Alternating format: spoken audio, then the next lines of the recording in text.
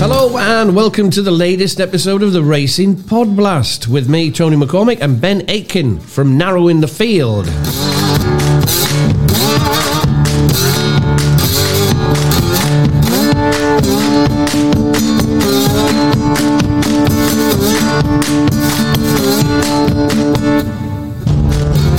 Well, into our third month of the Podblast, and Ascot is where the main action is this weekend on the racing front. And we are covering 3 races from the track and today's Racing Podblast. Welcome along, everyone. The top, middle and bottom football Trixie battle stays in the Scottish Leagues. And then we close the Podblast with our best of the rest section. And I believe you have something a little different for that section of the Podblast this week, Ben. Hello and welcome along. What have you got for the end?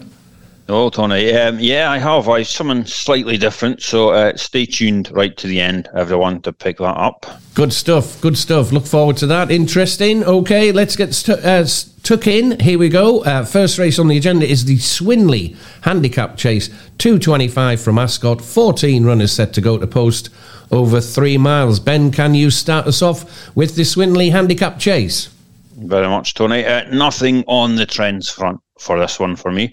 I do think the market has this one about right. The ones near the head of the market, I think they do look the most likely players in this. I came down on a short list of Cap du Nord, Revels Hill and Lascallon. The only one at double figures that caught my eye was maybe Neon Moon from the Pipe Yard. Of those mentioned, I'd just about be favouring Revels Hill. He's around the 6-1 mark. I have prime conditions for him as handicaps over 2 mile 5 or further and days since last run 30 or more. When he races under those conditions, he has 3 wins and 2 seconds from 5 starts. Conditions he gets here. Last time out at Sandown, he was racing off a break of only 15 days, so that run's easily forgiven. He is much better off longer breaks. He wears first-time cheek pieces on Saturday. I had to try and squeeze out a bit more improvement, and he'd be my main play in this, Revels Hill. What are you thinking, Tony? Yeah, that's interesting. I had Revels Hill on the shortlist as well, mate. Danny Kerwin for me at around 7-1. Paul Nicholls, Harry Cobden in the plate, of course, trained by Paul Nicholls. Goes well on good ground, hitting the frame a few times, as well as victories here and at Wincanton 12 months ago. Won at this venue in March last year, Ben, in albeit a 4-runner contest, but he's won at Ascot. 2nd of 13 over course and distance just last October off a £3 lower mark. So Danny Kerwin. Anywhere else, I wouldn't be his biggest fan, to be honest, Ben, but Danny Kerwin, 7-1, and also won at a bigger price, Nocte Velatis, at 33-1, with some firms who are paying 4 places and 5 places on the race. So shop around. Tom Lacey is in absolutely exquisite form at the moment, the trainer Tom Lacey. 4 winners and a further 5 hit in the frame from 12 runners facing the starter in the last 2 weeks. That's a 75% win in place strike rate. So my two there, Danny Kerwin and Nocte Velatis at around 33-1 in the Swinley Handicap Chase at 2:25. 3 o'clock, box for kids handicap hurdle, class 2 over 2 miles at 3.5 furlong. Ben, over to you for the 3 o'clock. Yeah, a handful of trends to help narrow the field in the 3 o'clock. The last 15 winners were all aged 4 to 8, had no more than 12 hurdle starts and no more than 3 hurdle wins, and all ran in a hurdle race last time out. Now, that would loosely chop the field in half this year. On the trainer front, Dr. Richard Newland has saddled 5 runners in this race previously, and an impressive 3 of them have won. The 2 that didn't win, they were 33-1 and 40-1 shots, so unfancied types. Well, his 3 winners all started at around 10-1 or less. Now, this year, he saddles 1 runner, WizKid. He's around the 10-1 mark, so in line with his previous winners. WizKid is coming on into this off the back of a 2-length second at Huntingdon 19 days ago. The form of that has already been boosted. The 3rd horse, Impulsive One, who was 6 lengths behind WizKid, he came out and won a Class 2 handicap at Wetherby this Wednesday.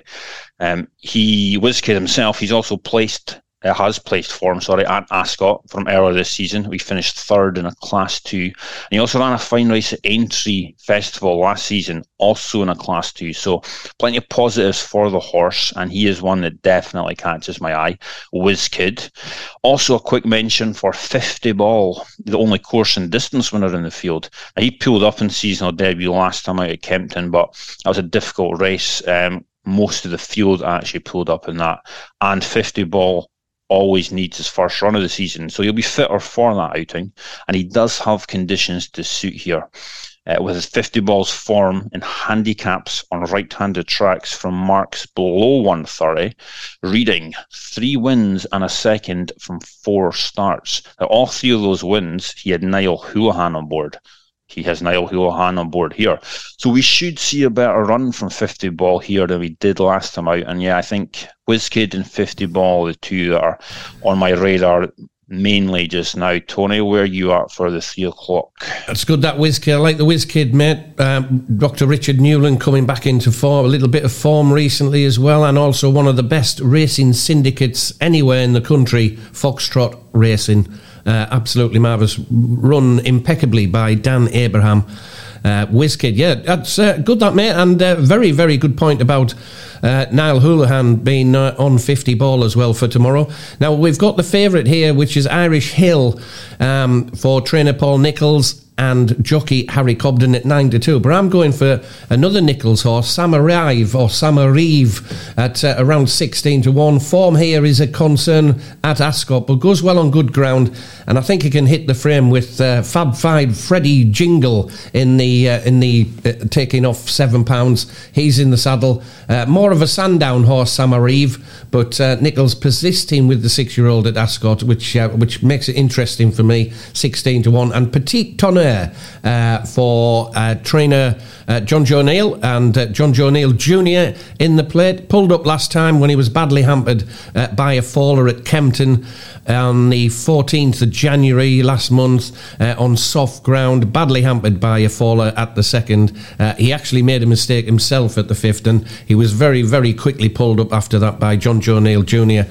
I do like that. Ran well in defeat at Aintree and Newbury before that. So Petit Tonnerre each way, and Samarive for trainer Paul Nicholls at around 16-1. Again, firms, you have to shop around. Firms paying 4 places, but a couple by tomorrow will be paying 5 places. On to the 3:35, the best Betfair Ascot Chase, the Grade 1 over 2 mile, 5 furlongs. Ben, your take on the Betfair Ascot Chase tomorrow?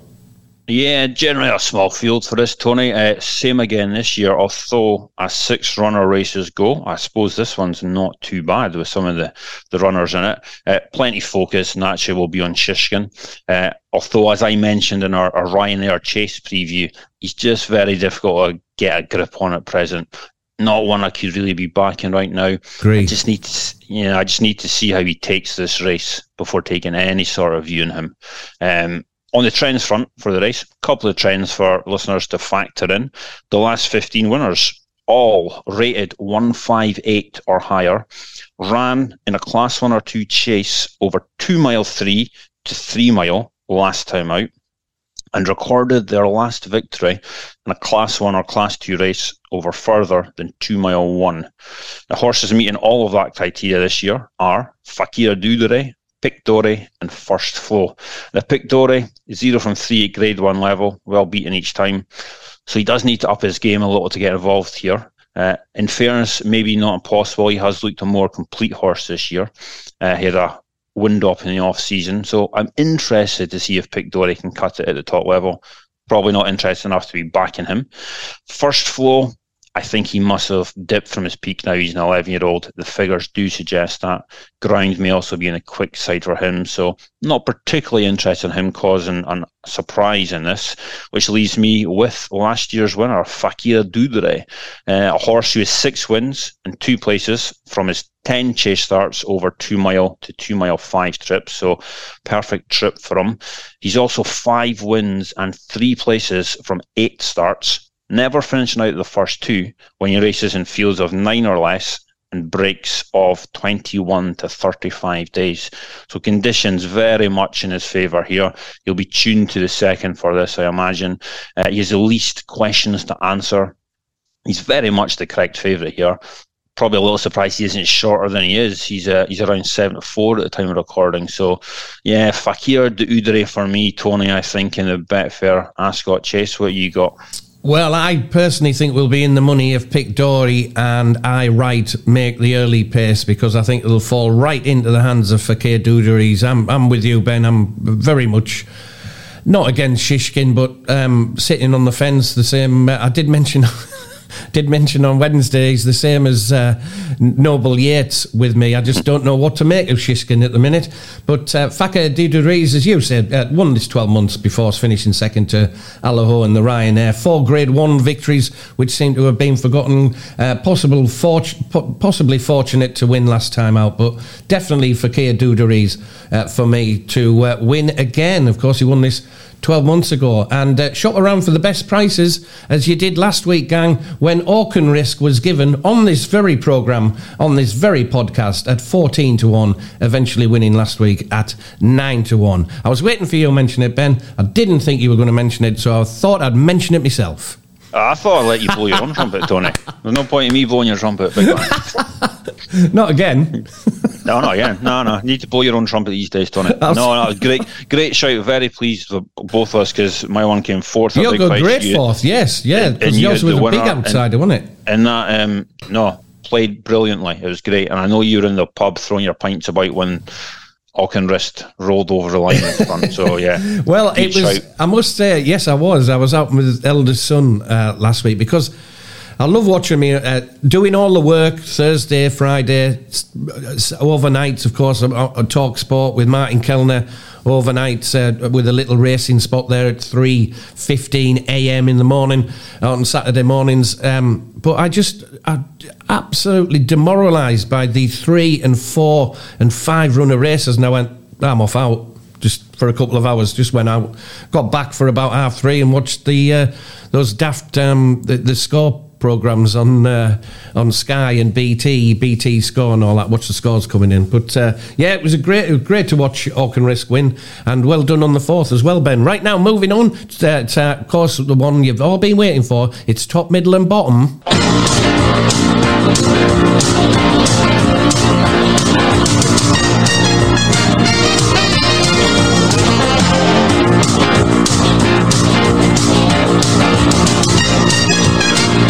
Welcome along, dear friends. Usual rules apply. £1 Trixie from us both. £4 in total. Ben, an update on last week, please.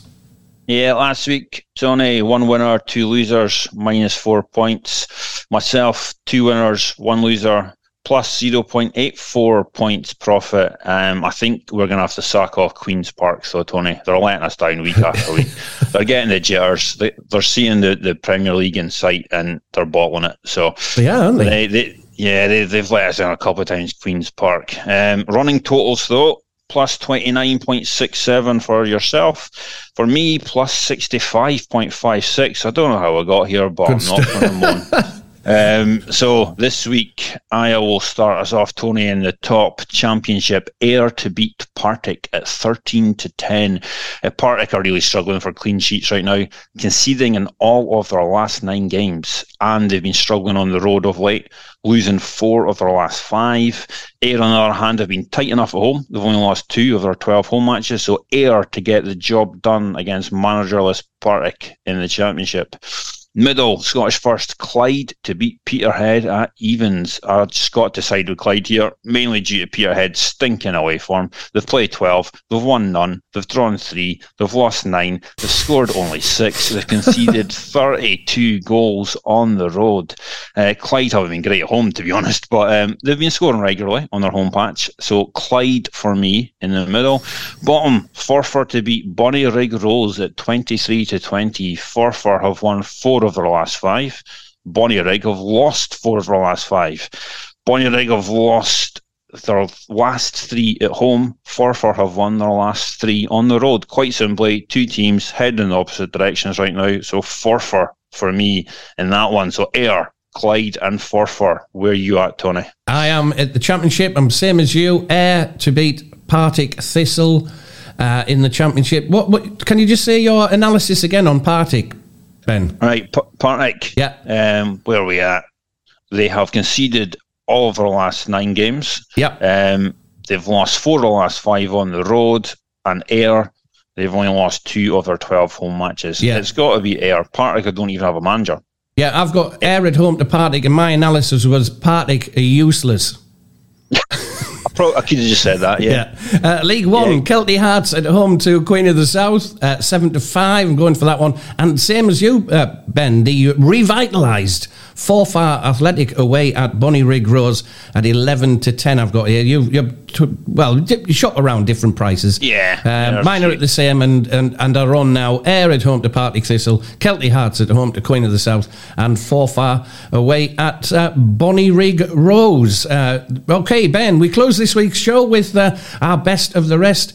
Some trends, stats and pointers for the rest of Saturday's action. I'll start off here, Ben, by saying that I haven't got anything. I had a couple of horses that came up, but none of them go on the ground. So we don't put horses up just for the sake of putting them up at this very interesting best of the rest at the end of the show. I had a couple of horses that sort of fitted a few angles and trends, but none of them, either of them, go on the ground. So, Ben, over to you.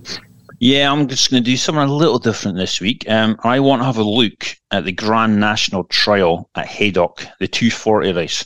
I want to flag up a bit of a warning for the race. That warning is to be wary of winners of the Haydock Grand National Trial on their next start. Only one of the last 25 winners won next time out. 12 of the 25 winners failed to finish their race next time out. So it can be a very attritional race for participants. Now, even if you stretch it to the first 3 home each year, you find only 3 of the 75 horses that finished in the first 3 places in the Grand National Trial managed to win next time out. Furthermore, 38 of the 75 that finished in the first 3, so just over 50% of them, failed to finish their race next time out.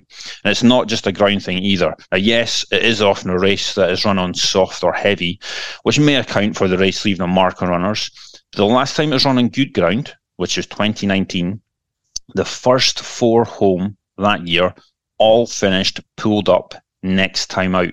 So even when this race is run on decent ground, it's just a very, very attritional race. So be wary of the winning place horses in the Grand National Trial from Haydock on their next start. They have an awful record.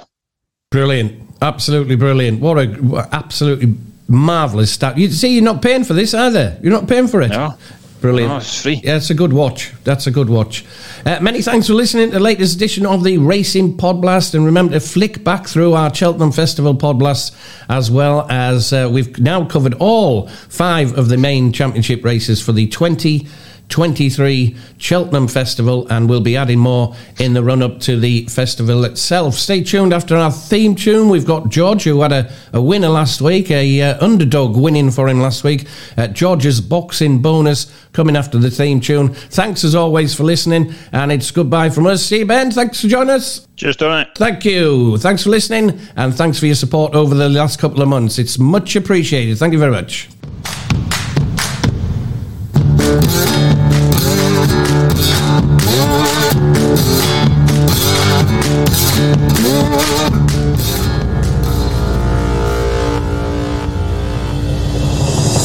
Hi lads, just a single bet this week for the main event in Nottingham, which will be on DAZN on Saturday night. Leah Wood defends his WBA featherweight title against Maurizio Lara. Lara goes in as roundabout 2-5 favourite to beat Wood in his backyard. Obviously Lara's known for upsetting Josh Warrington as an unknown underdog 2 years ago and has gone on to impress ever since. But he's not without his flaws. He really commits to his shots and looks for the stoppage right from the off, which led me on to think how the tide may turn if the fight does reach the halfway point or goes into the later rounds. Wood has good power, but Lara's is on another level, which makes him so dangerous, particularly early on, as I say. However, if Wood stays switched on, alert, and navigates his way into them later rounds, I think some holes may appear in Lara's game. While Wood isn't a masterful boxer, Lara also has flaws in that department when throwing his heavy and wild shots, as mentioned, and that could be exploited by Wood. Lara's won his last 2 fights by 3rd round stoppage, and he stopped Warrington in the 9th. However, he had Warrington seriously hurt in the 4th, and that could have been waved off at that point. So as mentioned, he's a very fast starter, and any opponent of his needs to be wary. On the other hand, Wood has experience of going the rounds. His last 2 wins were both by 12th round stoppage, and his last 6 fights have all gone into at least the 9th round. So as I say, if Wood has the game plan, which I actually think he will, because we all know what Lara brings, he can take Lara into them later rounds, and maybe the tide turns, and either he forces a late stoppage or a points win. So I'm going for the value here in Lee Wood to win in round 7 to 12 or on points under the double chance head-in near the bottom on Sky Bet at 3 to 1. I also like the look of Wood just to win the fight on points as well as a half-point bet. It's entirely possible that the fight is a war as predicted, but also goes to the cards as they both tough it out. And I'd have to favour Wood to come out on top in that scenario, so that's Wood on points at 17 to 2 on Bet365.